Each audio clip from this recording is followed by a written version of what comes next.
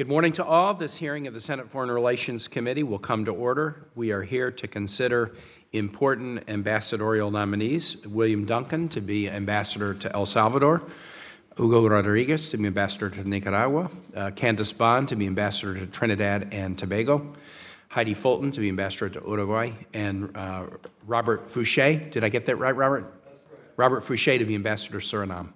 I want to congratulate all of you on your nominations and provide thanks to you and for your willingness to serve, and thanks especially to members of your family, because you can't do one of these posts without them sacrificing. I will first introduce the nominees, then I'll offer opening remarks and turn to Ranking Member Rubio for opening remarks, and then we'll have opening statements from each of the nominees before proceeding to questions. Introductions. William Duncan is Senior Inspector in the Office of the Inspector General at the Department of State. Previously served as Consul General in Monterrey, and before that as DCM at the U.S. Embassy in Mexico City.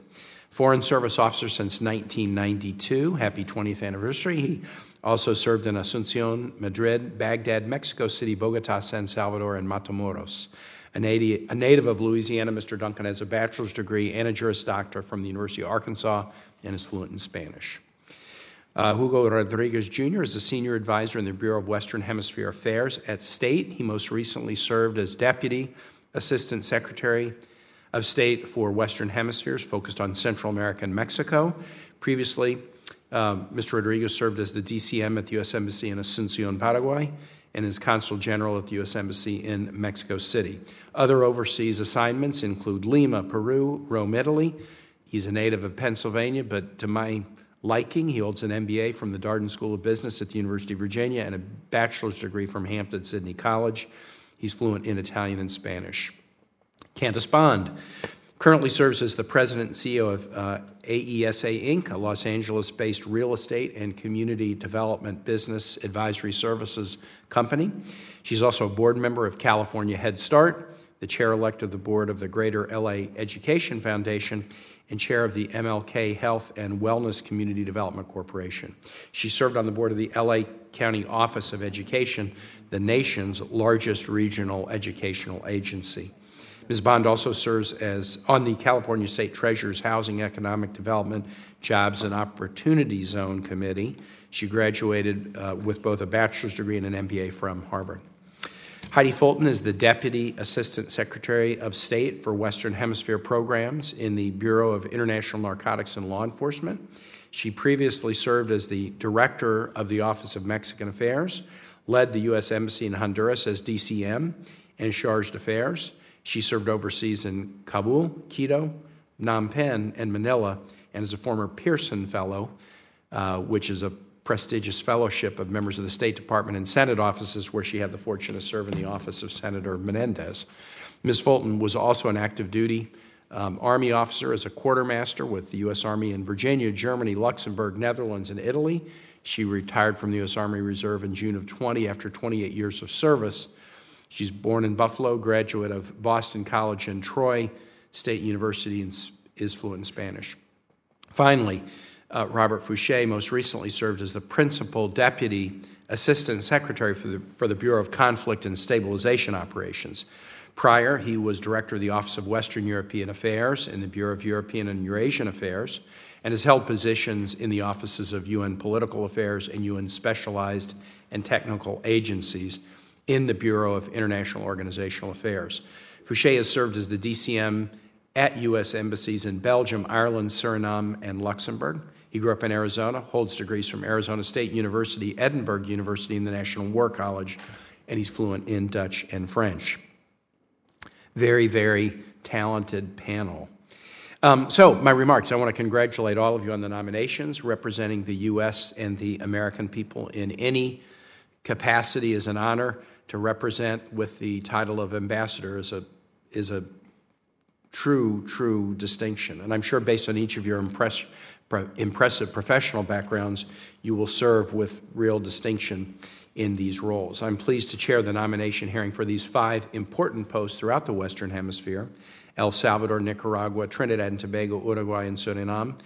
I always talk about the importance of this region to the United States. Not only do we share deep and important cultural, historical and economic ties, but we also have interests in addressing the shared challenges together with countries throughout the region. Having our best team in the field is absolutely critical to advancing those interests as well as our values in the Western Hemisphere. Our relations with Salvador are fragile. We've watched with growing concern as El Salvador's government has taken an increasingly authoritarian turn after a somewhat promising beginning with a government that was not connected with sort of past challenges in El Salvador. Having an ambassador in place to advance values and interests in El Salvador and continue our support for the Salvadoran people will be critical.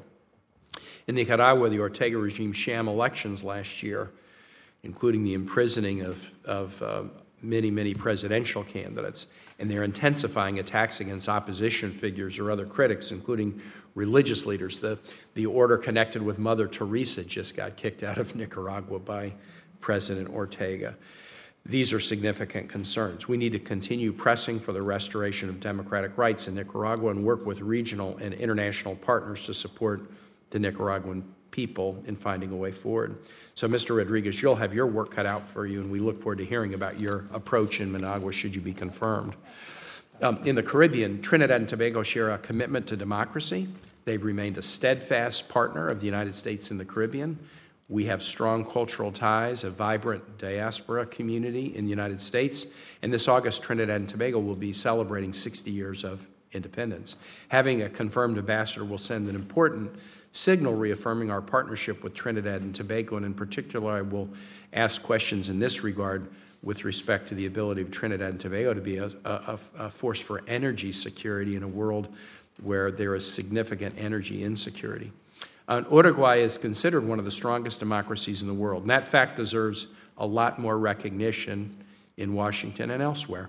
Uruguay seeks greater cooperation with the U.S. My view is that we should support that cooperation, and I look forward to hearing from Ms. Fulton about how we can strengthen ties with this very important partner. Finally, Suriname's 2020 election of President Santokhi offers the potential to a new chapter in U.S. relations with Suriname following President Bouterse's decades-long rule, which included his and his son's separate convictions as drug traffickers and his own conviction for the 1982 December murders in Suriname. Suriname, like Trinidad and Tobago and Guyana, also offer prospects for advancing energy security in the world, and I would like to direct questions to Mr. Fouché about how we can work on that. So we look forward to hearing from each of you today. I look forward to working with you, and now I'm proud to introduce the ranking member, Senator Rubio, who has been such a strong champion for U.S. relations in the Americas. I'm very, very glad we have a chance to work together. Senator Mr. Chairman, thank you for scheduling this hearing, and you've been a great partner to work with on this, and I appreciate it and look forward to working with you on this. Again, I want to congratulate each of you for your willingness to serve. Thank you for your willingness to serve, and congratulate you on your appointments and your nominations. And I guess I don't really have an opening statement. I do have sort of a mini rant to open, and it's not about any of you individually. It has more to do with our region. You know, when I hear people talk about, like, we need to care more about the Western Hemisphere, it's reminiscent of, like they say, you also need to eat more fresh fruits and vegetables. You know, it's a good thing for you. It's good for your health, and you should really do it. But most of us never get around to it. Well, speaking for myself anyway. I know I need to. So the point being is this is not just a nice thing to do. It's critical to our national security and our national economic interests. Geography matters. It matters for a lot of different reasons, but it matters because proximity matters. And because we see it firsthand. You know, there's look at the migrant crisis that we face on the border today. Those are all people coming from places where life is not good.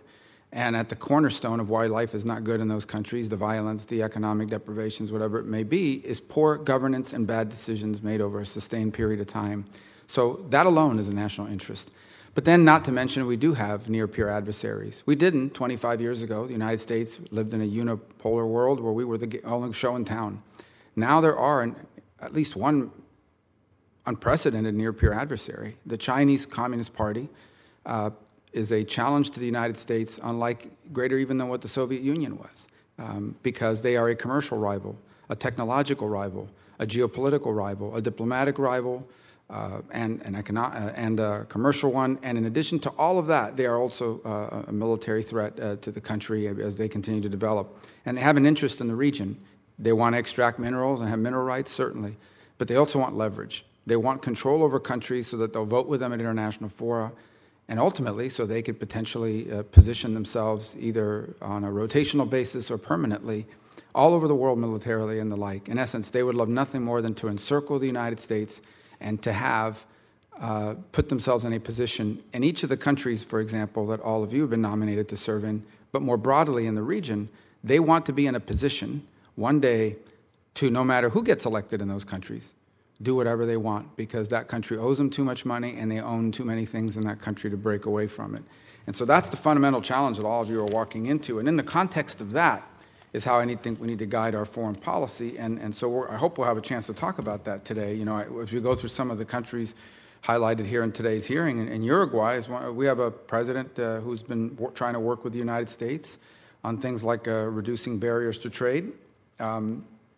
But unfortunately, because we don't have a strategic approach to that relationship, it's not a partisan attack. I think you can say that of virtually any administration in the last 30 years. Because we don't have a well-thought-out and executed a strategic approach to the region, you have someone who basically feels like his only options for development are to cut a deal with the Chinese Communist Party, do a deal with the devil in that regard.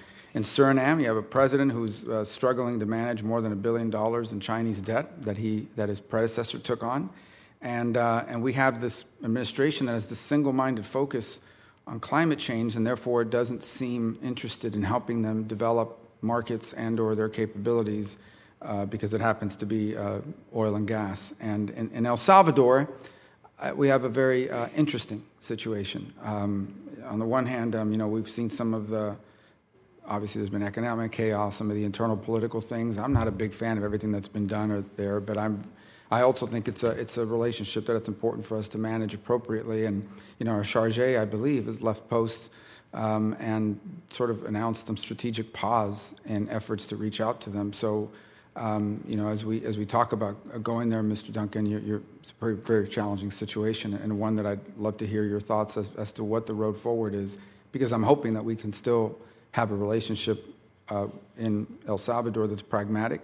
We don't have to clap or celebrate all the stuff people do that we don't necessarily think is good, but I also think we have a national interest concern there that needs to be balanced. In Trinidad and Tobago, the Prime Minister, unfortunately, continues to be a supporter of the Maduro regime and signing agreements to join the Belt and Road Initiative of the Communist Party. Nicaragua is a horrific disaster. I think it's the second poorest country in the hemisphere, but more importantly, and just as important, is this is a country where the president arrested every one of his political opponents. If you ran for president, you went to jail. Not even Putin arrested everybody. He at least has an official opposition.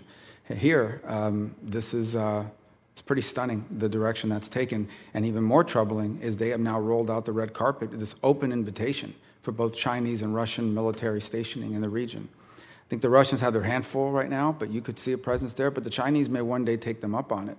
And that would be, if we wake up in a world where the Chinese have a military basing arrangement in our own hemisphere, it would be a very troubling turn in regional affairs, and one that I think is a threat that we can't overlook. So, all of these places we're facing some real challenges, and I'm hopeful that we'll be able to talk about those today. Again, I am grateful for your willingness to serve, but we've got big problems on our hands in this region, and we better start taking it seriously, or we're going to wake up in less than a decade living in a very different world than the one we live in now and the one we grew up in. Thank you. Thank you, Senator. So there's an embarrassment of riches. I've already done introductions, but for Ms. Bond, you've got a second introducer that's even better, and that's Senator Booker. After he does an introduction of you, we'll go beginning with Mr. Duncan and move from my right to left, and each of you will do your opening statements, if you could. Senator Booker. Mr. President, I cannot tell you how Mr. President, I really, I love that. You will always be my president, sir. Because I was Lieutenant Governor of Virginia and President of the Senate, that has been a title that's been applied to me in that August. But you were referred to as Your Excellency in that role. No, as Governor, I was Your Excellency. As Lieutenant Governor, I was Mr. President. Virginia does things differently. Mr. Grand Poobah. I cannot tell you how thrilled I am that I get this privilege to introduce somebody that I have known for some years now. And I wonder, Mr. President, if you know what an Alaskan sled dog, a worker bee in the spring, and an Olympic athlete all have in common. They are all jealous of Miss Bond's work ethic. She is an extraordinary person. And in fact, if James Brown was the hardest working person in show business, she is one of the hardest working people I've ever met in public service. She brings a long and distinguished record of leadership to this position. She's chair of the Malibu Foundation, board member of the Women's Founders Network, and a member of the Southern California Edison Clean Energy Access Working Group. She also serves on the California State Treasurer's Housing, Economic Development, Jobs, and Opportunity Zones ad hoc committee. Earlier in her career, she was president, a title that's eluded us, all of us here, and CEO of Infusion Media Partners, and served as both VP and general manager of Essence Entertainment, which has biblical importance to the Black community. Her wide-ranging business background, her commitment to effecting meaningful, substantive, thorough social change is just awesome. She has experience addressing a host of critical issues for the larger American community, from health, housing, education, workforce development, and is, for all of those reasons, an extraordinarily well-qualified person to be ambassador of Trinidad and Tobago. If there's any criticism I have, and I should lay that plain on the table, is that her education is one of two safety schools. She has her BA from Harvard and her MBA from Harvard Business School. But despite that blemish, she is a recipient of numerous awards of leadership from her peers, awards of leadership and service, including the Women Leaders of Los Angeles 2021 award, selected by the Los Angeles County Office of Education, the Women of Distinction Award by the Special Network of Needs, just to name a few. Presently, she serves as a board member of California Head Start, a program and organization very dear to me. She is chair-elect of the board of the Greater LA Education Foundation and chair of the MLK Health and Wellness Community Development Foundation. Ms. Bond also served on the board of the Los Angeles County Office of Education, the nation's largest regional education agency.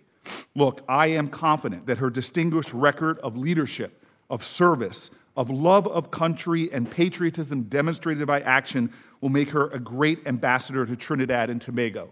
And then finally, I will say, all my Trinidadian friends have told me throughout the years that the best carnival all throughout the Caribbean is in Trinidad. Well, I don't know what kind of celebration they will have in the future, but I know that when this incredible person is confirmed as ambassador, we in the Senate should have a carnival to celebrate that good and wise choice. Thank you. Thank you, Senator Booker. Ms. Bond, he's set a pretty high bar. You better be good. But now what we'll do is we'll begin with Mr. Duncan. Your full statements are in the record. We'd ask you to keep your verbal statement to less than 5 minutes. We're glad to hear from all of you, and we'll just move right to left, from my right to left across the dais. Mr. Duncan, welcome.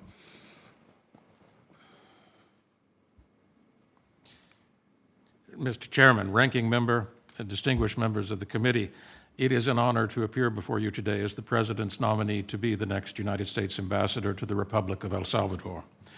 I deeply appreciate the privilege and responsibility it is to be considered for confirmation as ambassador. I deeply respect the role of the Senate in the work of ensuring that our nation has a foreign policy that reflects our values.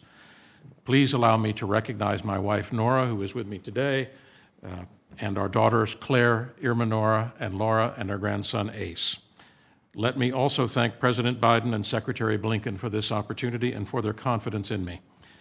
My 30-year foreign service career has taken me to many countries, including El Salvador, also Mexico, Colombia, Paraguay, among others, as well as many domestic assignments working on Western Hemisphere affairs. It has also given me the opportunity to work in service of U.S. policies supporting democracy, human rights, and the rule of law. The relationship between El Salvador and the United States has been very close for the last 4 decades. Through a terrible civil war, a complex peace process, and into today's challenges, such as fighting transnational organized crime and promoting prosperity, the United States has stood with El Salvador. And over those years, many Salvadorans have become our fellow citizens. 2.5 million Salvadorans now live here. They make an enormous contribution to our national story through their extraordinary creativity and work ethic, and to El Salvador through billions of dollars in remittances returned each year. I started my foreign service career at a consulate on the U.S.-Mexico border. I learned there that there is no higher duty for us than the protection of American citizens. If confirmed, that would be my number one priority. We face a serious challenge from irregular migration from northern Central America, some of it from El Salvador. During many years in Mexico, I had the opportunity to learn what it means to make that trek. One thing is clear to me. It is a dangerous journey undertaken by desperate people. I know from living there that Salvadorans are proud. If they could make a better, safer, and more stable life in El Salvador, I believe most would choose to stay. If confirmed, I would do everything in my power to see that the assistance provided by Congress to address the root causes of irregular migration is spent effectively. And while we are not the only country offering assistance, we are notable for supporting and promoting the long-term well-being of our partners as opposed to seeking our own short-term advantage. El Salvador has no better friend than the United States of America. I recognize there are concerns about the strength and direction of El Salvador's democracy, and while I will always act with respect and respect for the sovereignty and dignity of the government of El Salvador, if confirmed, I would be an advocate for democracy, human rights, and combating corruption and impunity. These are not only moral imperatives, they are the best guarantee for the long-term stability and prosperity of any country. No country in the Western Hemisphere can alone successfully confront transnational organized crime. We must work together. Strengthening the rule of law in El Salvador is essential if we are going to discourage irregular migration. Without the rule of law, El Salvador will never have the economic growth it needs, nor will it be able to prevent human rights abuses and attacks on civil liberties, reduce gender-based violence, or defeat the threat from criminal gangs, all drivers of irregular migration. Promoting the interest of U.S. businesses in El Salvador would also be a priority if I am confirmed. It is important to prosperity here at home, but I am also convinced U.S. businesses at their best set an example of transparency and fair dealing that will be emulated. I have had the honor to serve in challenging leadership positions, such as Deputy Chief of Mission in Mexico City. In that tour of duty and others, I was fortunate to work with the representatives of many U.S. government agencies. If confirmed, I would dedicate myself to the success of each U.S. agency's mission in El Salvador. I have also had the honor to work with fellow Americans and foreign national employees from a wide variety of backgrounds. We are a diverse nation and should have an overseas presence that proudly respects that diversity. I look forward to this opportunity to advance America's interest in El Salvador if confirmed, and I stand ready to answer any questions you may have today and in the future. Thank you. Thank you so much. Mr. Rodriguez.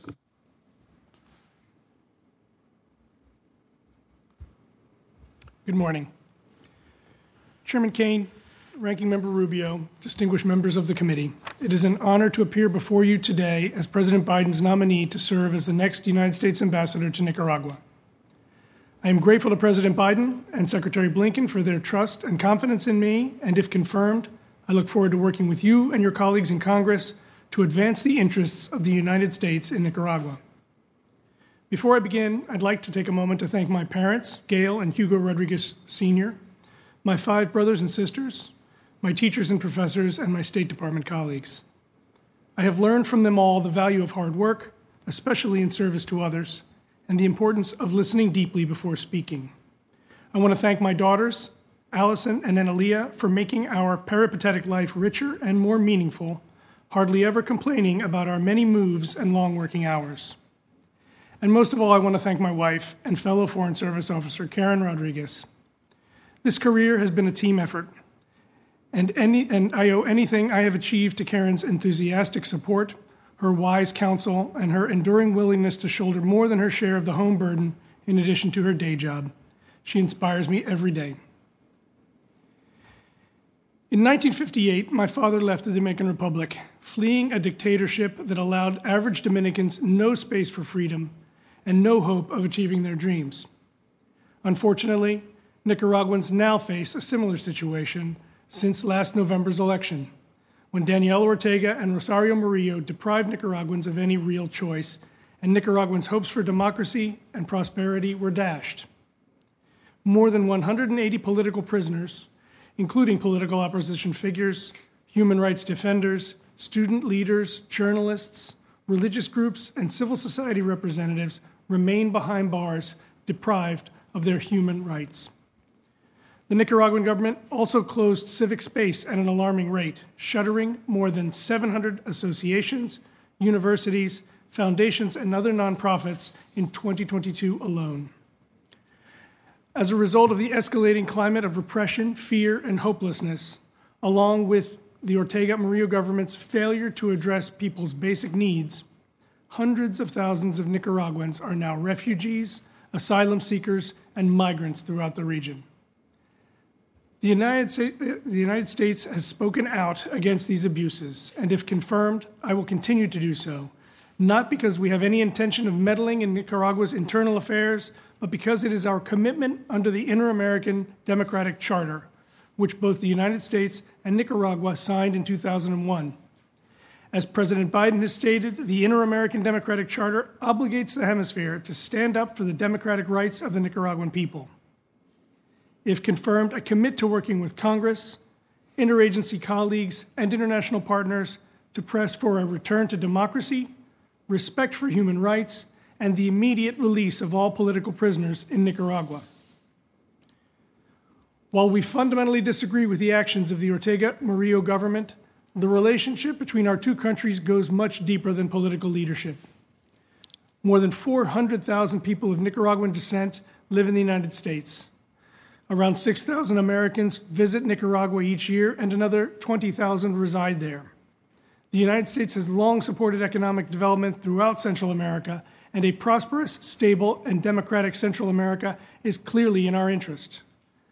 That is why, if confirmed, I will engage with voices across Nicaraguan society to share our vision of inclusive economic growth, as stated by the President at the recent Summit of the Americas in Los Angeles. We will look to support civil society groups that provide essential services in the areas of healthcare, education, and poverty relief, including organizations the Nicaraguan government has targeted.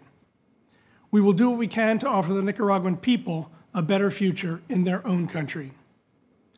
We know that addressing the root causes of irregular migration and forced displacement throughout Central America, and including Nicaragua, involves ensuring respect for human rights, generating economic opportunity, and improving citizen security. These improvements require governments to uphold the rule of law and combat corruption. If confirmed, I will advocate for a change of course so that the Nicaraguan people may work to recover their democracy, provide for their families, and regain hope for their future. Mr. Chair, Ranking Member, and committee members, I thank you again for your consideration of my nomination, and I welcome your questions. Thank you so much, Ms. Bont. Good morning, Mr. Chairman, Ranking Member Rubio, and distinguished members of the committee. It is my honor to appear as President Biden's nominee for U.S. Ambassador to the Republic of Trinidad and Tobago. I am proud to have my husband, Steve McKeever, our daughter, Maddox, and my brother, Les Bond, Jr. here today. They have been constantly supportive through this process, and I'm also thankful for the love and support of my son, mother, and many family members who are watching this hearing.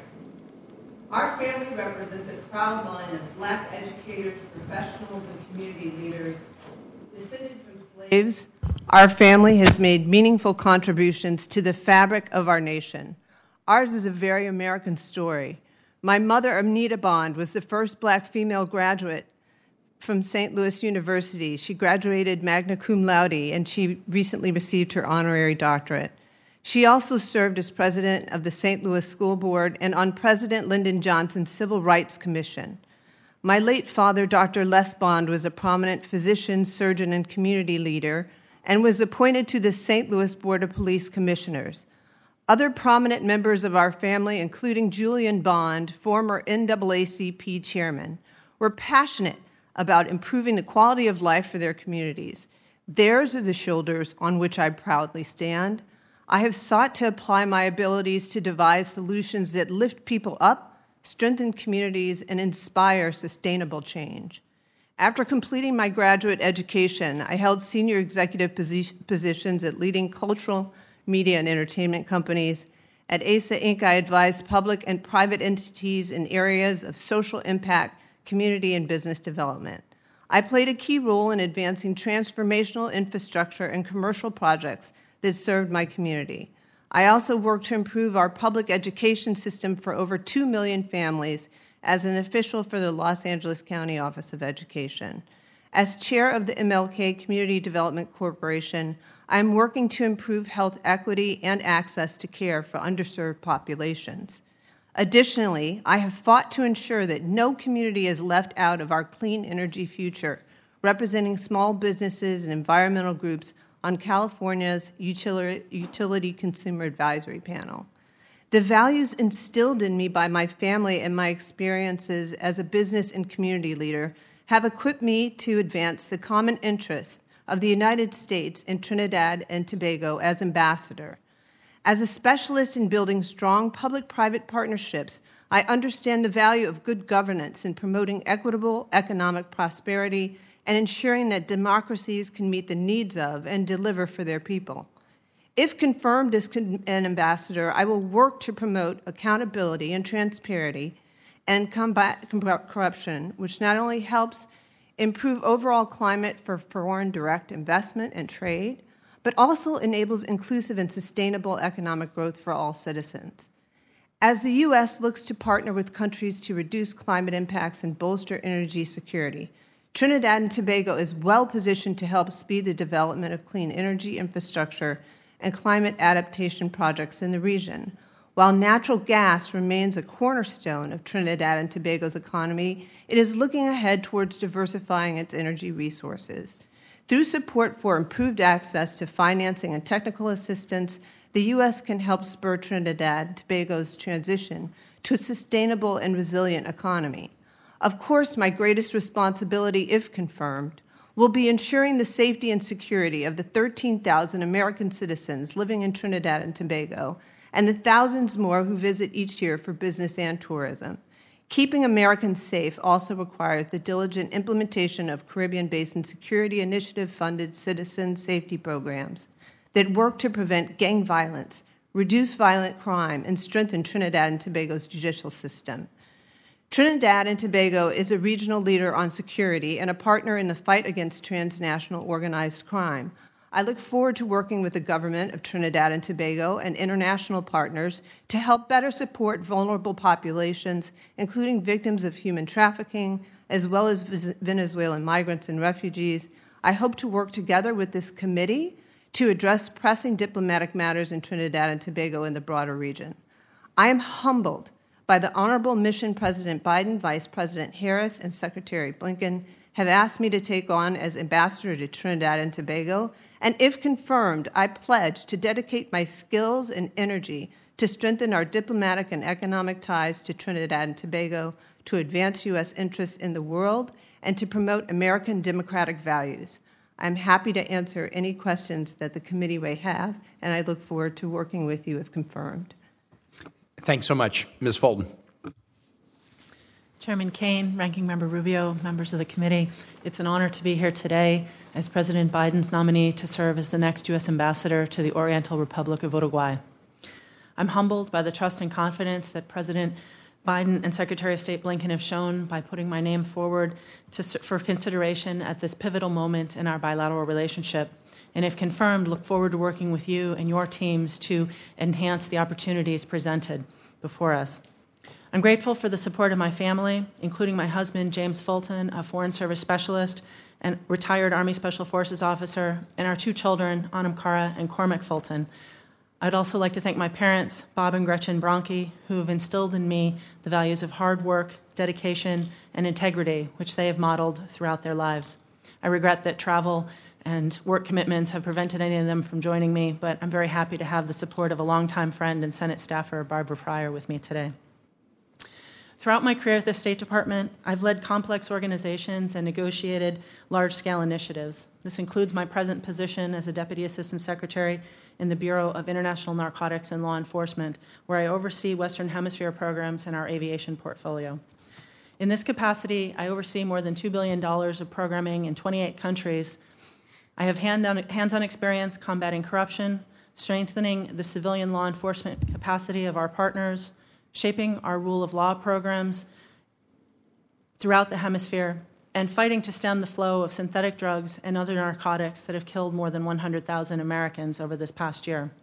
I helped to shape the bicentennial framework with Mexico, which reset and rejuvenated our security cooperation with this key partner.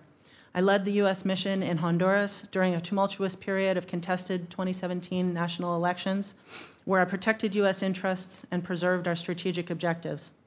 I've drawn on my formation of 28 years as an Army officer and 25 years as a public diplomacy practitioner to forge strong relationships based on open communication and mutual understanding.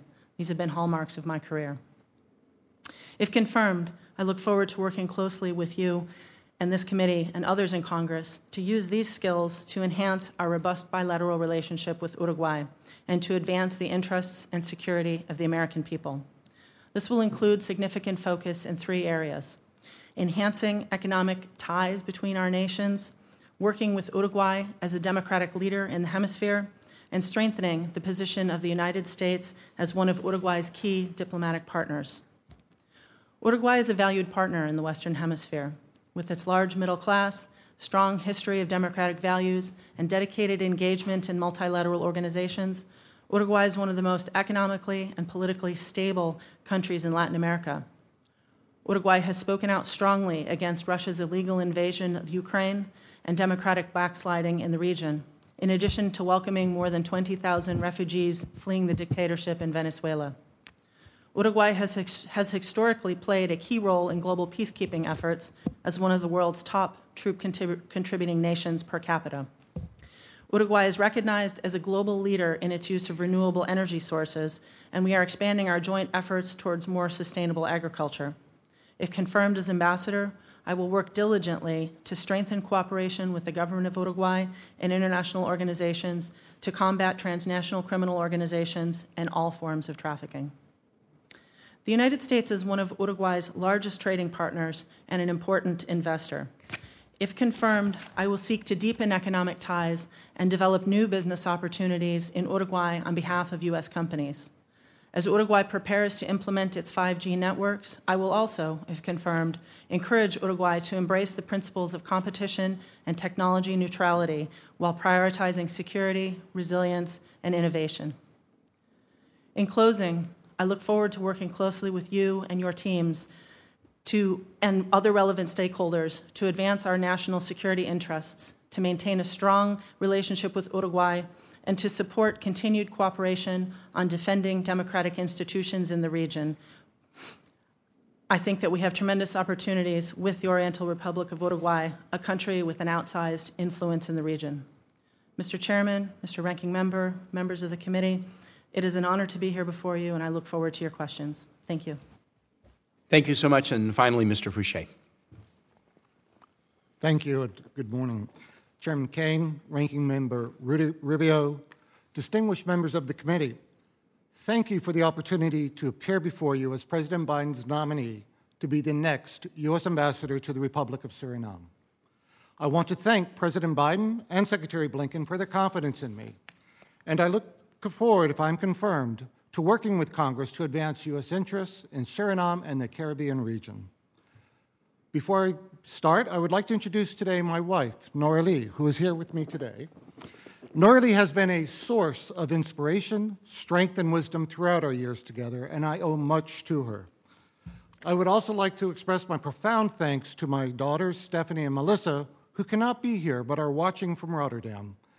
I would like to recognize them for their repeated personal sacrifices, as they too have proudly served our nation as representatives abroad. Suriname is a peaceful, young democracy that is among the most ethnically and religiously diverse countries in the world. Although not well known in the United States, Suriname's roots are intertwined with our nation's founding through English colonization in the early 17th century. With the 1667 Peace of Breda, the Netherlands traded its New York colonies, including Manhattan, for the English colony of Suriname. This was later followed by the establishment of Maroon communities in Suriname's interior, alongside indigenous Amerindian communities. In addition, enslaved Africans were freed in 1863, and contract laborers were recruited from China, India, and Java. As a result, Suriname enjoys a rich ethnic mosaic. It is a nation where Christianity, Hinduism, Islam, Judaism, and indigenous religions live peacefully and productively together. Since independence in 1975, Suriname has strengthened its democratic institutions and traditions. Reinforcing democracy and promoting respect for human rights and the rule of law are fundamental to U.S. relations with Suriname. If confirmed, I will vigorously continue these efforts and will support civil society and independent media and human rights defenders who play a critical role in these efforts. Suriname was once one of the more isolated countries in the Western Hemisphere. It increasingly serves as a crucial nexus among South America, the Caribbean, and the transatlantic world. Suriname is a key U.S. partner in the region, and the well-being of the United States is connected to Suriname through ties of commerce and geography. Decades of diplomatic relations between our two countries have developed strong economic and security partnerships. If confirmed, I commit to deepen our mutually beneficial economic, security, and democracy partnerships. Suriname also has tremendous development potential, and if confirmed, I will work with the Surinamese government to develop opportunities for economic growth and increased trade and assist its economic recovery following the COVID-19 pandemic. As the biggest exporter to Suriname and its third largest importer, the United States provides critical high-value materials for Suriname's economy. Our partnership looks likely to expand as major offshore oil reserves have been discovered, explored, and secured by American companies. The massive new oil wealth will transform Suriname, and if confirmed, I will deepen our economic and commercial relationship to advance both Surinamese and American prosperity and equitable economic growth, mindful of the threat of corruption. Suriname is also emerging as a global leader on the climate crisis response. More than 93% of the land surface in Suriname is covered by protected native forests. It is one of the few carbon-negative countries in the world, yet problems persist. The goldfields of Suriname have drawn U.S. companies, and the U.S. government is supporting efforts to curb illicit mining and deforestation and the use of mercury, all of which gravely damages Suriname's environment. If confirmed, I look forward to partnering with Suriname to support its efforts to expand its positive environmental record. Suriname seeks greater military and law enforcement cooperation with the United States. It is a key member of the Caribbean Basin Security Initiative and partners with us in combating narcotics and human trafficking. And if confirmed, I will work to bolster those Suriname's security capabilities, fight corruption, and strengthen our security and law enforcement cooperation. Finally, our embassy in Paramaribo has an exceptional team that works hard to advance bilateral relations, protect U.S. citizens abroad, and work with the government of Suriname to accomplish our foreign policy goals. Ensuring it is safe, secure, and well-resourced will be a top priority for me if I'm confirmed. Thank you for your consideration of my nomination, and I look forward to answering your questions. Thank you so much to all the witnesses. Before we begin 5-minute rounds of questions, I do have a few questions to ask each of you. This is an important part of the hearing, and it is designed to make sure that you'll all be responsive to this committee should you be confirmed. In these questions I'm going to ask, I would ask each of you to provide just a yes or no answer. First, do you each agree to appear before this committee and make officials from your office available to the committee and designated staff when invited? Yes. Yes. Yes. Do you commit to keep this committee fully and currently informed about the activities under your purview? Yes. Yes. Do you commit to engaging in meaningful consultation while policies are being developed, not just providing notification after the fact? Yes. Do you commit to promptly responding to requests for briefing and information requested by the committee and its designated staff? Yes. Yes. Thank you very much. We'll now begin 5-minute rounds of questions. I'll start with you, Mr. Rodriguez. What a difficult time in Nicaragua, and what a difficult post to which you've been nominated. I attended the Summit of the Americas in Los Angeles in June, and it was interesting. There was quite a flap, as you know, about who should be invited to the summit, and a number of the nations in the Americas were critical of the United States for not having a full invitation of all countries in the hemisphere. As I was speaking to some of those leaders who were critical, some chose not to attend, some attended and were critical. It was interesting. They complained to me about the fact that Cuba and Venezuela had not been invited. No one complained that Nicaragua had not been invited. And I found that interesting. And when I asked them, hey, you've talked about Cuba and Venezuela, but you haven't mentioned Nicaragua, even those who strongly believe that Cuba and Venezuela should have been invited pretty much said Nicaragua was a disaster. We've got no, we can't with a straight face make an argument that a president who imprisoned all of his rivals and has installed his wife as vice president and is throwing Mother Teresa and other, Mother Teresa's organization and others out of the country, we can't with a straight face claim that they should have been invited to the summit. So what a difficult time. What space for U.S. sort of pro-democracy, pro-human rights activity or support for organizations that are engaged in pro-human rights activity, what space exists within Nicaragua that you could promote should you be confirmed? Thank you, Senator. You are exactly right. It has really been a really lamentable turn of events, really since 2018 in Nicaragua.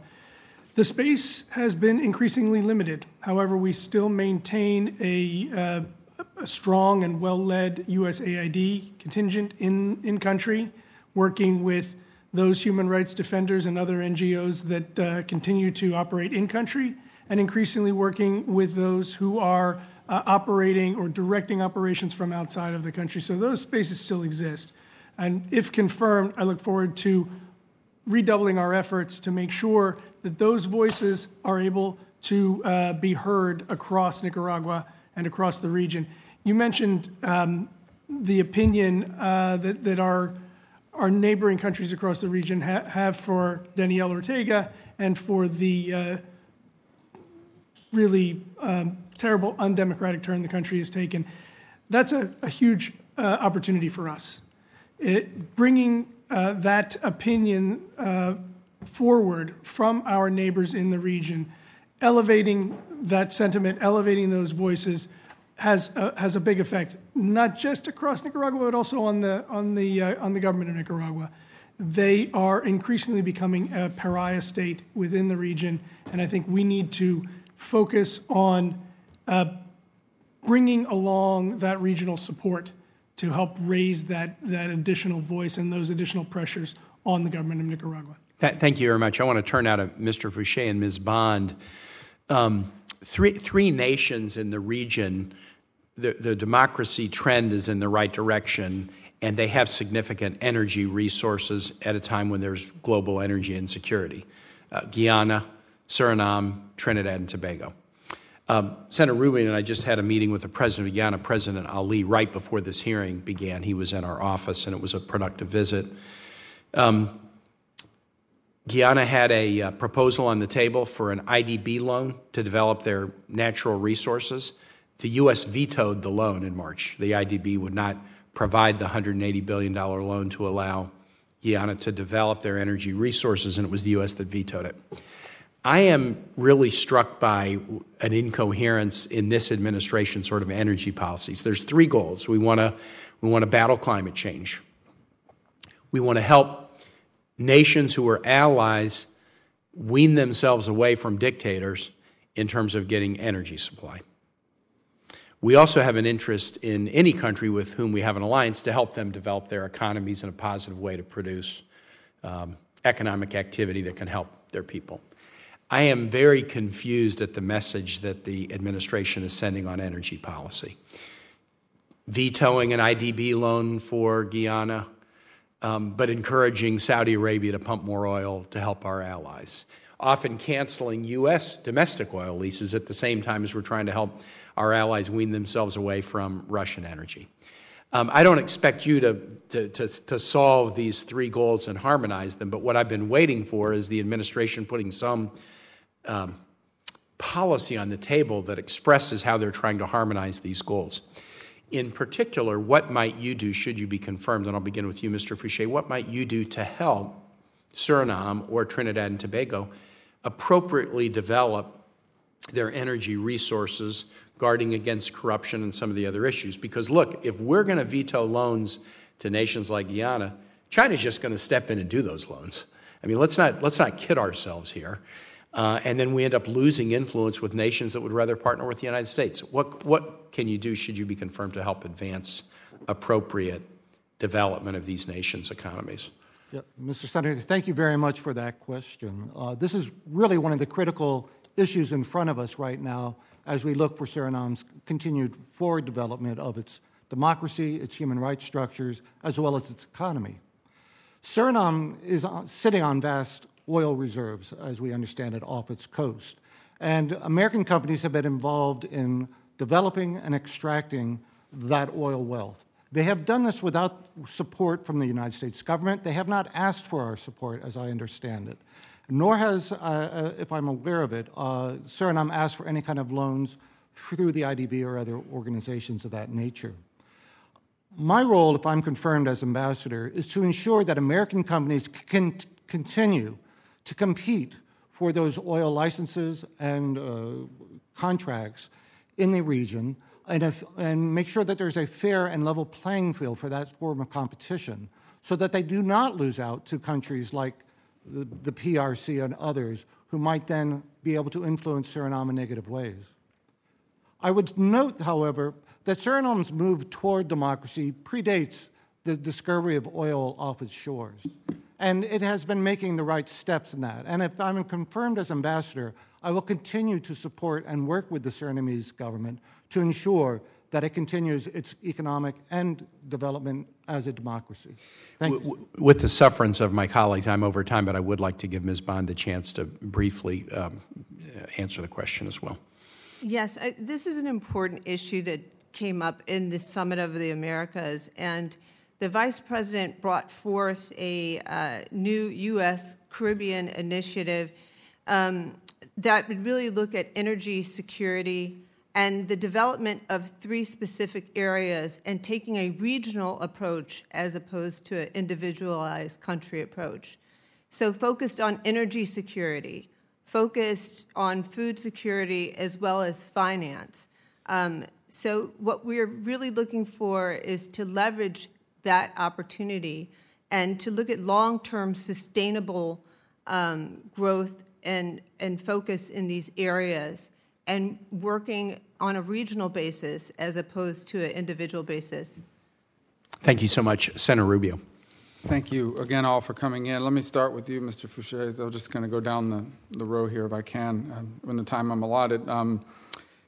We've talked about energy, the role that it plays, its development when it comes to Suriname, its importance. And so I did want to ask, the President has an executive order, and it tasks the Treasury and the State Department to develop a strategy to only support financing programs and stimulus packages and debt relief initiatives that are aligned with and support the goals of the Paris Agreement. And I mean, it's already had an impact on an IDB decision with regards to Guyana, but I'm real concerned about how that would impact the ability of U.S. companies and us to continue to encourage the development, even if we want them to diversify in their economy and we want to support them in that. I mean, why are we here? Does that executive order hold the potential of being viewed as us telling the people of Suriname that they can't develop an advanced and modern economy because it clashes with our support of the Paris Agreement? Thank you, Mr. Senator, for that question. It's a very important issue that we've talked a little bit about this morning. I would say if American companies come to me, if I'm confirmed as ambassador, and ask for assistance in dealing with the Surinamese government on oil kind of issues or oil commercial contracts. I will have to look at each case individually to make sure that the assistance I'm able to give them conforms with any executive order that's delivered by the President.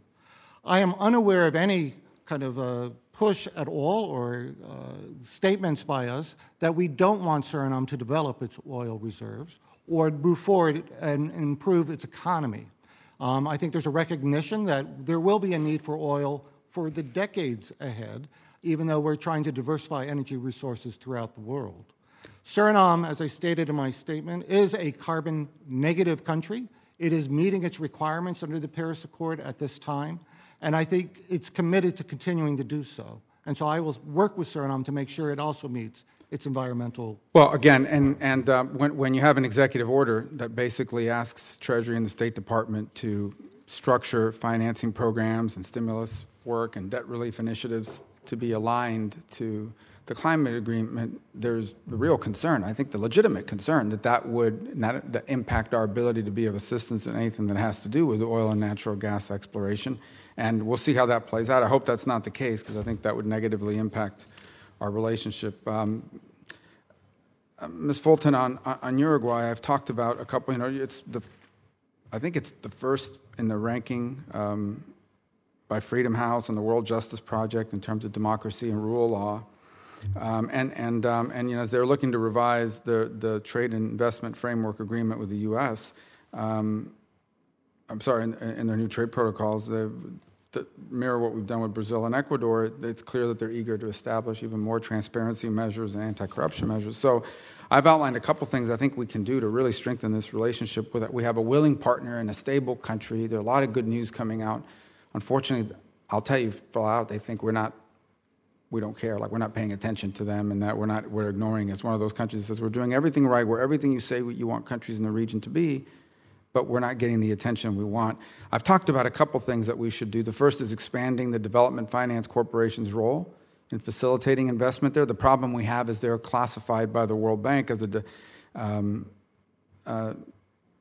high-tech country. And so the World Bank, it sort of prevents us. But I think it's one of the things that requires us to go back and re-examine how that's used. And I really hope that we will look for ways to restructure that program so that countries like this, the country that J.P. Morgan, by the way, says is the least risky country in Latin America for investment, that the existence, that we're not prevented to do the DFC's facilitating programs there. And then the others, I think there's a real opportunity to expand cooperation on security, space, and counter-narcotics. Cooperation with them on space and satellite data sharing, for example, would help us crack down on the black market that now exists in data. Are those two things that you would commit to exploring and perhaps pushing forward?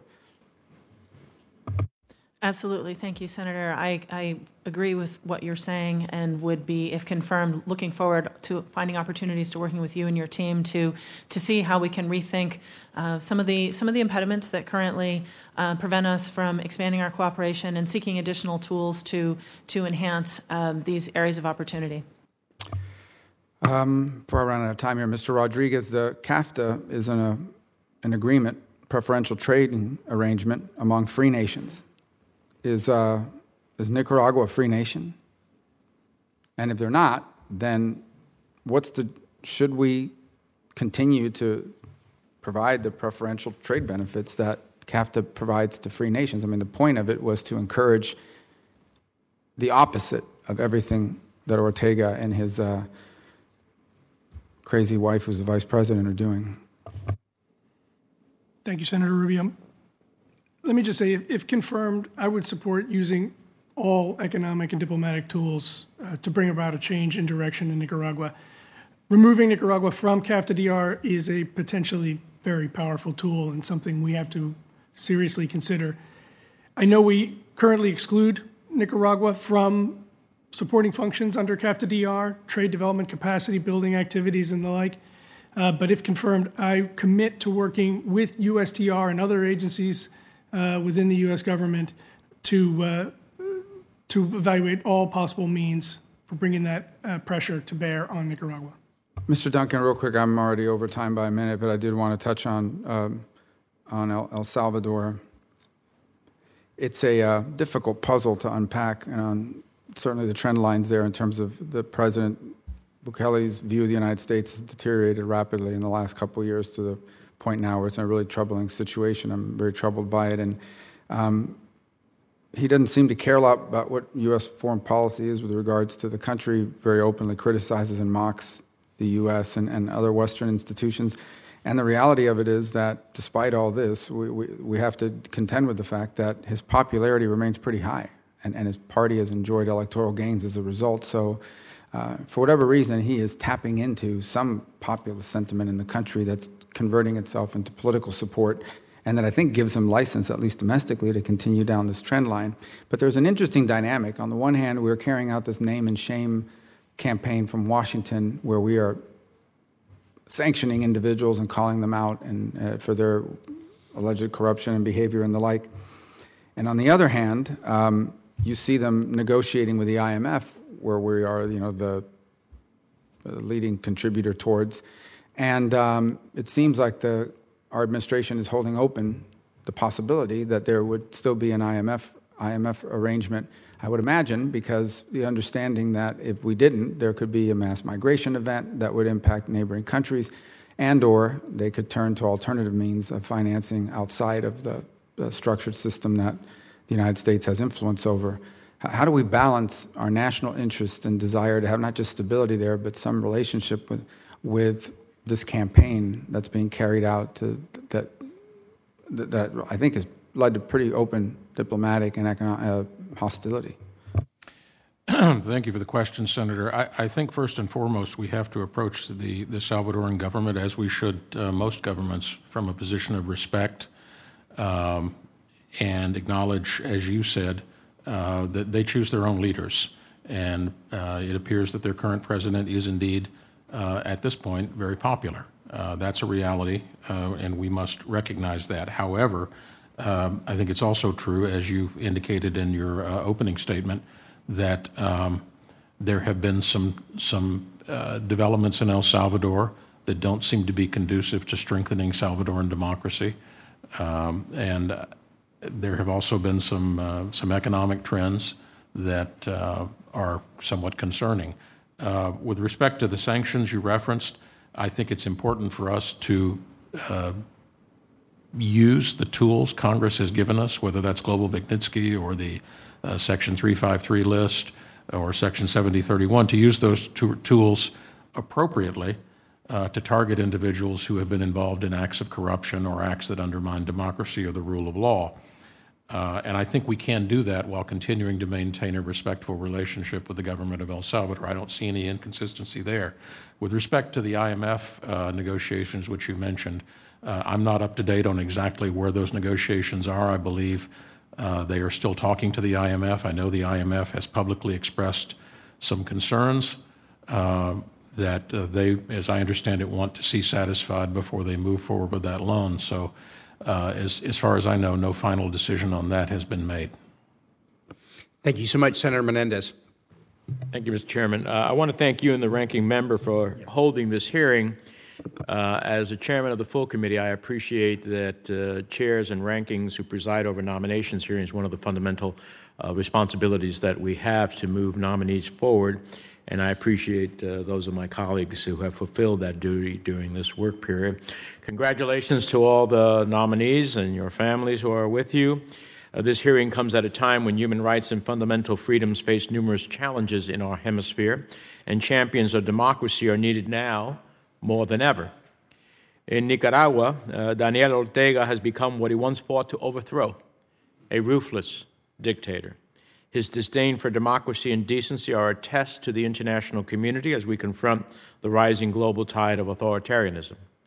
In El Salvador, President Bukele is wielding populism and new digital tools to perpetuate a cult of personality, even as he undermines El Salvador's democratic institutions at an alarming rate.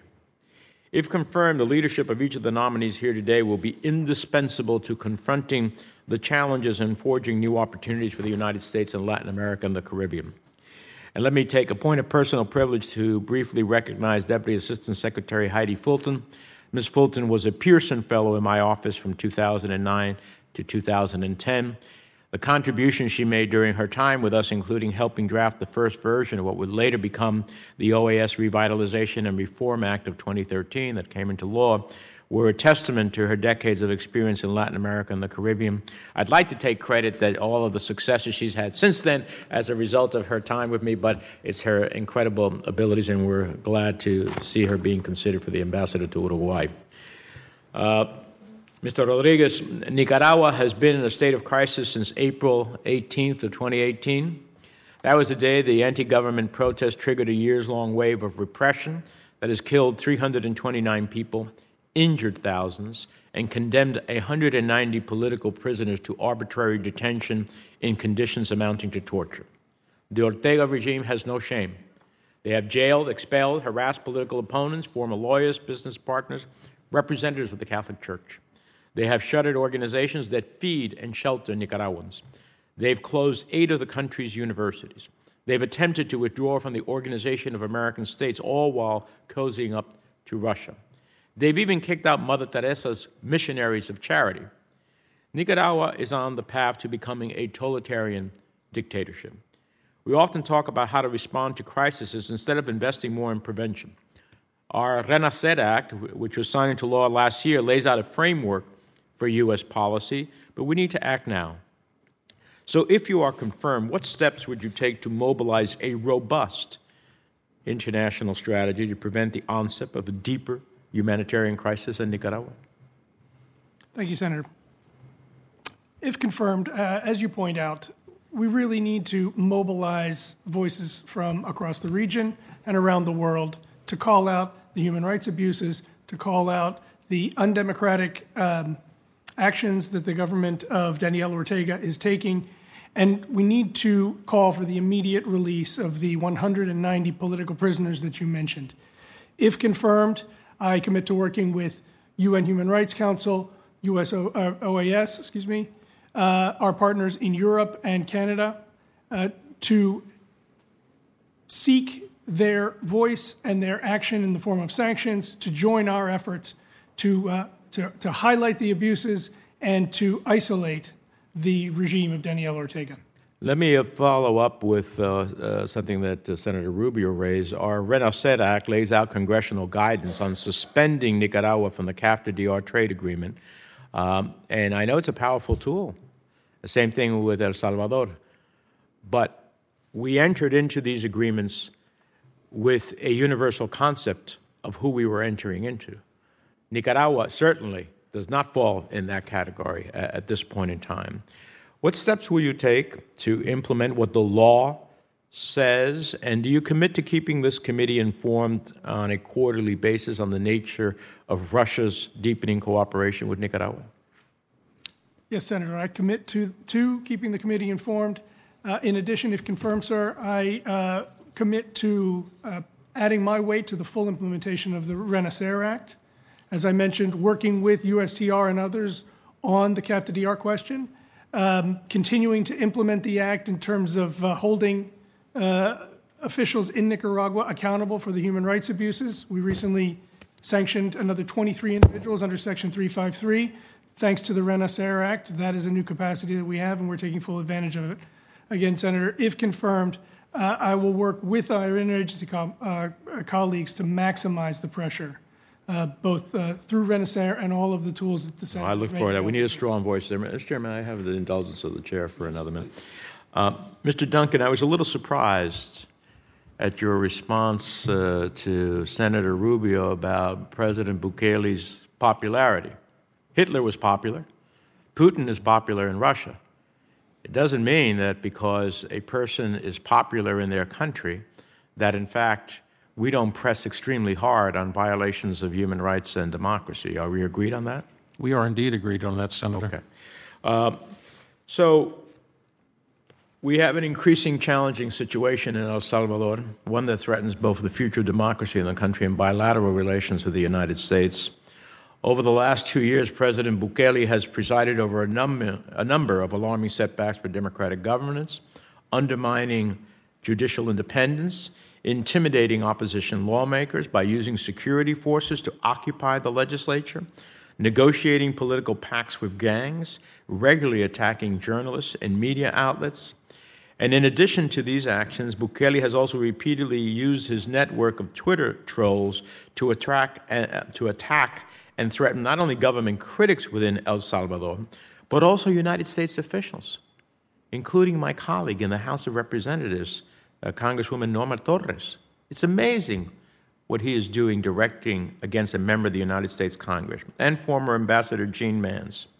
So I want to hear from you. Do you commit to prioritizing these issues in discussions with President Bukele and senior officials within his government? Yes, Senator, I do make that commitment to you, and I must tell you that I think the exchange with regarding Representative Torres was absolutely unacceptable, and I would certainly be happy to make that clear to the Salvadoran government. What other steps do you believe the United States needs to take to prevent further democratic backsliding in El Salvador? Senator, I think, first of all, I agree with you. There have been a number of developments in El Salvador over the last 2 years that are concerning when it comes to the strength and the health of Salvador's democracy. I think we have made judicious use of the various sanctions tools that Congress has given us to highlight some of those problems, whether it's the removal of the Supreme Court magistrates in the Constitutional Chamber, the gang truce that you referred to, or other acts of either corruption or acts that tend to undermine democracy. And I think we need to continue using those tools appropriately, judiciously, but we need to keep using them to send the message that El Salvador's best future lies on the path of democracy. All right, Mr. Chairman, thank you for your indulgence. If I just may, I will have a series of questions for the record. I don't want the rest of you to think I have no issues for you. I do.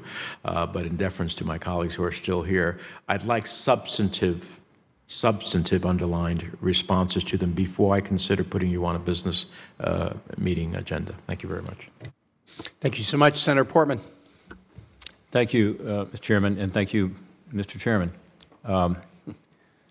Look, it's a complicated political environment, and I really appreciate all of you being willing to step up and serve your country. For all of you but one, you have been serving your country through Foreign Service and have accomplished a great deal to get to the level that you are as ambassadors. But we need your help. I mean, this is discouraging, what's going on. Uruguay being the exception. And to the comments by Senator Rubio, I think we do not take advantage of these relatively pro-democracy, pro-U.S. center and center-right governments enough and don't show them enough love and support. And that's one reason we end up, with more difficult situations, as we see in pretty much every other country represented, even with regard to Suriname, with regard to their opening to China, which concerns me greatly in the Belt and Road Initiative. So that would be, I would echo those concerns, and I think we need to redouble our efforts to demonstrate our support for those countries that are standing up for democracy, human rights, and allied with us. With regard to El Salvador, I'm going to come at this a little differently. On the U.S. border, we're experiencing something unparalleled. We've never seen it before. We have record levels of people, drugs coming across the border. We've got 3 months left in the fiscal year until we know what the final numbers are. Already we're at record levels of any year in the history of our country. And this is based on so-called encounters, but it's true that Salvador has been sending people to the United States for a long time, legally and illegally. In fact, I'm told that $7 billion in remittances went to El Salvador last year. That's the World Bank figure. That's a quarter of the GDP of El Salvador. And yet you have Bukele treating the United States relationship in a way that would indicate that he doesn't want to cooperate or work with us, and yet there's a strong connection. I don't know quite how to use that leverage, but $7 billion in remittances. One question I'd have for you, Mr. Duncan, because you've been at this a while, you've got a lot of experience in Latin America. Title 42 is about to be revoked if the administration has its way, and roughly half of the people who are stopped at the border and turned back are turned back because of Title 42, and yet we have record levels of illegal migration. So without 42 being in place, it would be a flood, and that's because of our asylum policy, in my view, primarily, but it's also other changes that the administration made. What do you think about that? Do you think human smugglers and drug cartels will come from Salvador in increased numbers if Title 42 is revoked at the border?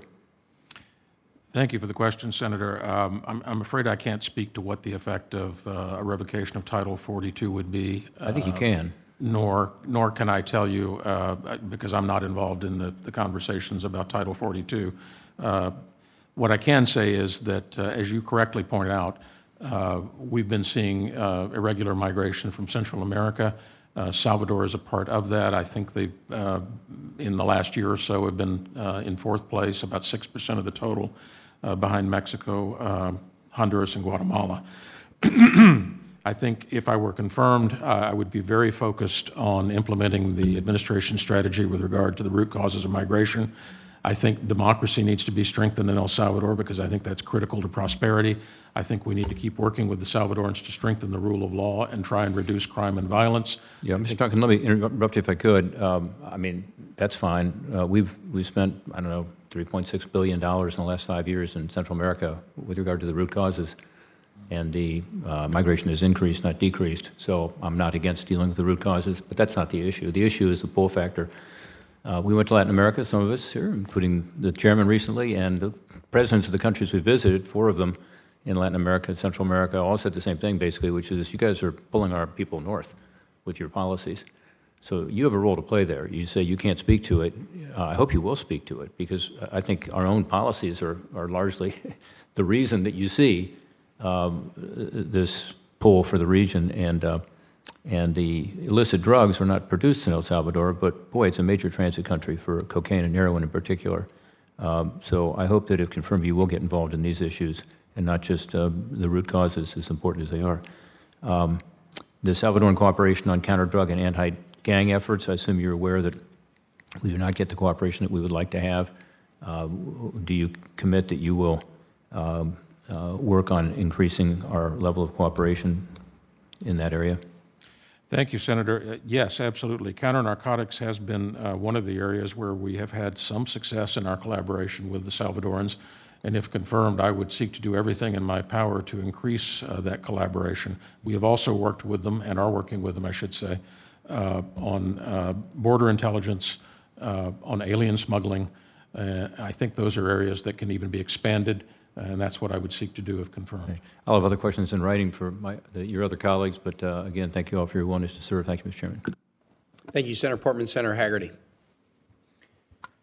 Thank you, Mr. Chairman, and congratulations to all of our nominees who are here today. I can think of no greater honor than to represent the greatest nation in the world in the countries that you're seeking to represent the United States of America. I'd like to start with you, Mrs. Bond, on the first question, to talk about the Chinese Communist Party and its interference, its malign influence in the Western Hemisphere has grown significantly. Clearly, it's become more visible in the past decade. Beijing is using its predatory economic behavior to target the region for its commodities and its raw materials. That's the target. I believe we should be doing everything we can to reshore our supply chains back to the United States from China, and as appropriate, to nearshore supply chains to friendly countries like those in the Caribbean and in Latin America. Efforts to support private sector investments in emerging markets are especially critical at this time of strategic global competition with China. And as the United States reshores its supply chains, this will create big nearshoring opportunities for our friends in this hemisphere. So I wanted to get your perspective, Ms. Bond, on China's diplomatic and economic engagement in Trinidad and Tobago and how you see that unfolding and the posture you might adopt there. Thank you, Senator, for that question. Indeed, PRNC incursions are happening all over the world, and the Caribbean is no exception, nor Trinidad and Tobago. They were one of the first to join the Road and Belt initiatives. However, if confirmed as ambassador, I will do everything in my power to ensure that we are positioned to be the partner of choice to Trinidad and Tobago. I would be a strong advocate for private sector investment and continue our strong our work with Trinidad and Tobago, particularly in safety and security, and creating a more level playing field for private investment and U.S. investment in the country. United States has been and continues to be one of Trinidad and Tobago's largest markets for LNG exports. It is 7th in the world in terms of LNG exports, and it has one of the largest gas liquefaction facilities in the Western Hemisphere, with a great deal of institutional knowledge, which I think they can share regionally.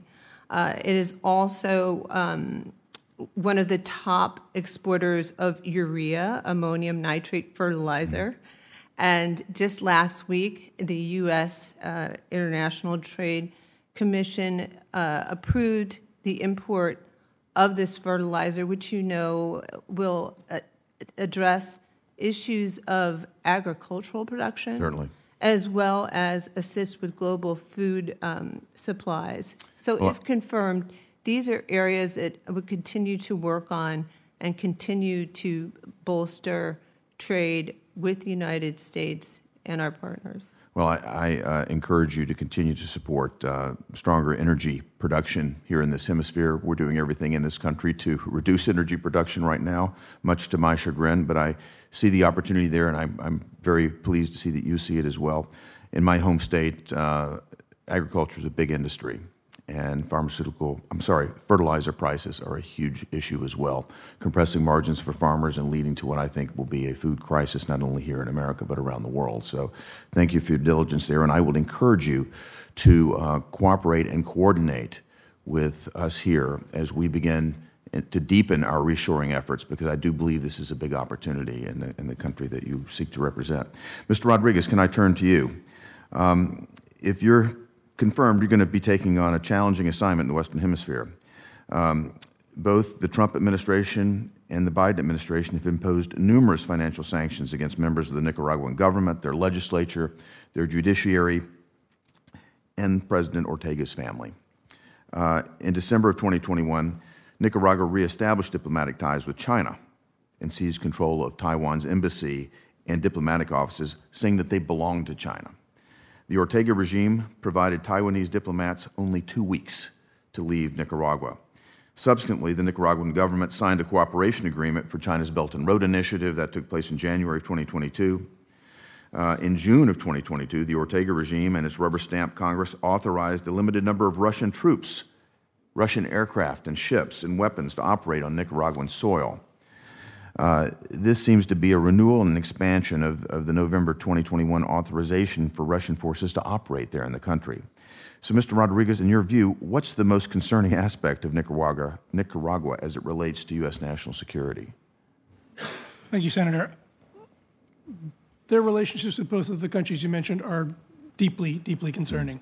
The decision by the government of Nicaragua to leave off recognition of Taiwan in favor of the PRC was deeply lamentable.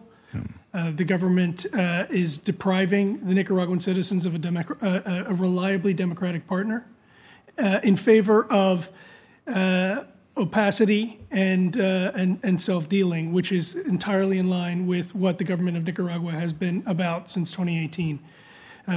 Their slide toward authoritarianism and away from transparency and rule of law are deeply concerning. With respect to Russia, Senator, they're clearly following the Russian playbook. Mm-hmm. And with support and guidance from Russia, they are drafting and implementing laws. In fact, the foreign agents law in Nicaragua is known locally as Putin's law. So there is clearly deep influence from Russia. If confirmed, I believe we need to very loudly stand with the Nicaraguan people against anyone who is aligned with Russia or China in stifling the democratic aspirations of the people of Nicaragua and abusing and taking from them their human rights. Well said. Thank you. Thank you, Mr. Chairman. I'll submit the rest of my questions for the record. Thank you, Senator Hagerty. I have one additional question that I want to direct to Ms. Fulton, an Uruguay question.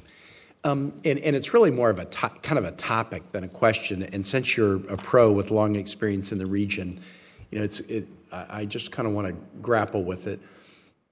We're talking an awful lot about problems in the region, and there are problems by the boatload, but there's also some real success stories. So Panama, the Dominican Republic, Costa Rica and Ecuador have come together with the Alliance for Democracy and Development. They've said at a time of democratic backsliding, we want to be forward-leaning. But in my conversations with them, they have not yet been, I think, impressed with the degree to which the United States want to work with them to succeed. I will say this, there was an agreement signed in the last couple of days focusing on nearshoring in the ADD. That could be great. So Ecuador, we met with the president of Ecuador, President Lasso, pro-U.S. president, about a year ago, and he said, look, the one thing that can really help us succeed is if the U.S. would contemplate a trade agreement with Ecuador, possibly including Ecuador in the existing trade agreement with Colombia. We had a hearing yesterday about economic statecraft with State Department witnesses. I asked, are we doing anything to follow up on that? And I got a diplomatic answer, but I think the answer really was no, because I'm not sure that the administration really likes trade agreements. And then we've got this situation where Guyana, which has come through this very difficult time, and I know Guyana's not on the panel today, but they really wanted this IDB loan to develop their energy resources, and it was the U.S. that vetoed the loan, which hurts their own economic development and probably also hurts an ability for Guyana to be an important and more stable energy partner in a world marked by too many unstable authoritarian energy partners. So Uruguay. Uruguay is a model in so many ways. Uruguay is now doing free trade agreements with Turkey and China, and the president has indicated, president of Uruguay, that they would very much like to do a trade agreement with the U.S. and also with the U.K., but the quote from the president is, the U.S. government, quote, is not looking south. It seems to me, in a part of the world where we've got a lot of challenges, the best thing we could do is take the nations that are favorably inclined to us, that want deeper relationships with us, where the trend lines for democracy are green rather than red. They're going the right direction. And why not really invest in these nations, because they can become examples for others. And if with their entreaties we're not investing in these nations, that also sends a message that can be a very debilitating one. So I guess, should you be confirmed in Uruguay with the experience you have, with the positive track record that Uruguay has put together, what can we do to really spotlight this relationship and do it in a way that's not only good for Uruguay, but sends the message in the region that if you're doing things right, the United States is going to be a great partner with you? Thank you, Senator. I think you've touched on a question that I've certainly grappled with, and if confirmed, would look forward to working with you and your staff and other members of this committee to try to find better answers to exactly that question. I think that if confirmed, being an ambassador not only means representing U.S. policies to the partner to whom I'm accredited, but it also means representing back the importance and the opportunity. Senator Rubio touched on the importance of thinking strategically about the investments and decisions that we make. We have tremendous challenges in this hemisphere, and I know from my current position we prioritize those with our funding and our resources based on some of the problems that are closer to home and more immediately on fire in front of us. I, if confirmed, would look forward to being a loud proponent to arguing for strategic investments and seeking additional opportunities, seeking ways to rethink some of the impediments that we have in place, and seeking new tools to strengthen a relationship that is with a partner whom, as you have noted, would genuinely wants to work with us. And I think the importance of this opportunity should not be understated, and it should not be lost. I appreciate that testimony. I think you're right on sort of a human psychology. We tend to focus on the problems, and that's natural. But our ability to solve problems in countries with deep problems, we have to be very humble about it. I mean, these are ultimately problems that need to be solved within, and we can be assets, we can be helpful. But in a region where there are plenty of problems, there's also plenty of good that's going on. And I just feel like we're, in some instances, kind of ignoring the good or underinvesting our time where there's good, or in some instances even taking steps that are counterproductive to allies that are trying to do it the right way. I just hope we'll focus more on some bright spots and try to make them even brighter.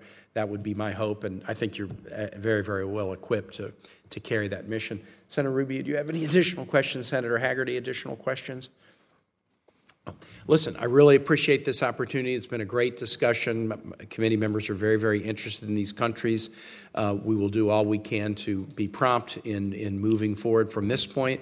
I'd ask members of the committee, should they have questions that they want to submit in writing, a number have indicated that they would. They should submit them by the close of business on July 29th. And I would also ask that each of you, should questions be submitted for you individually, that you try to respond promptly and comprehensively. And with that, this hearing is adjourned.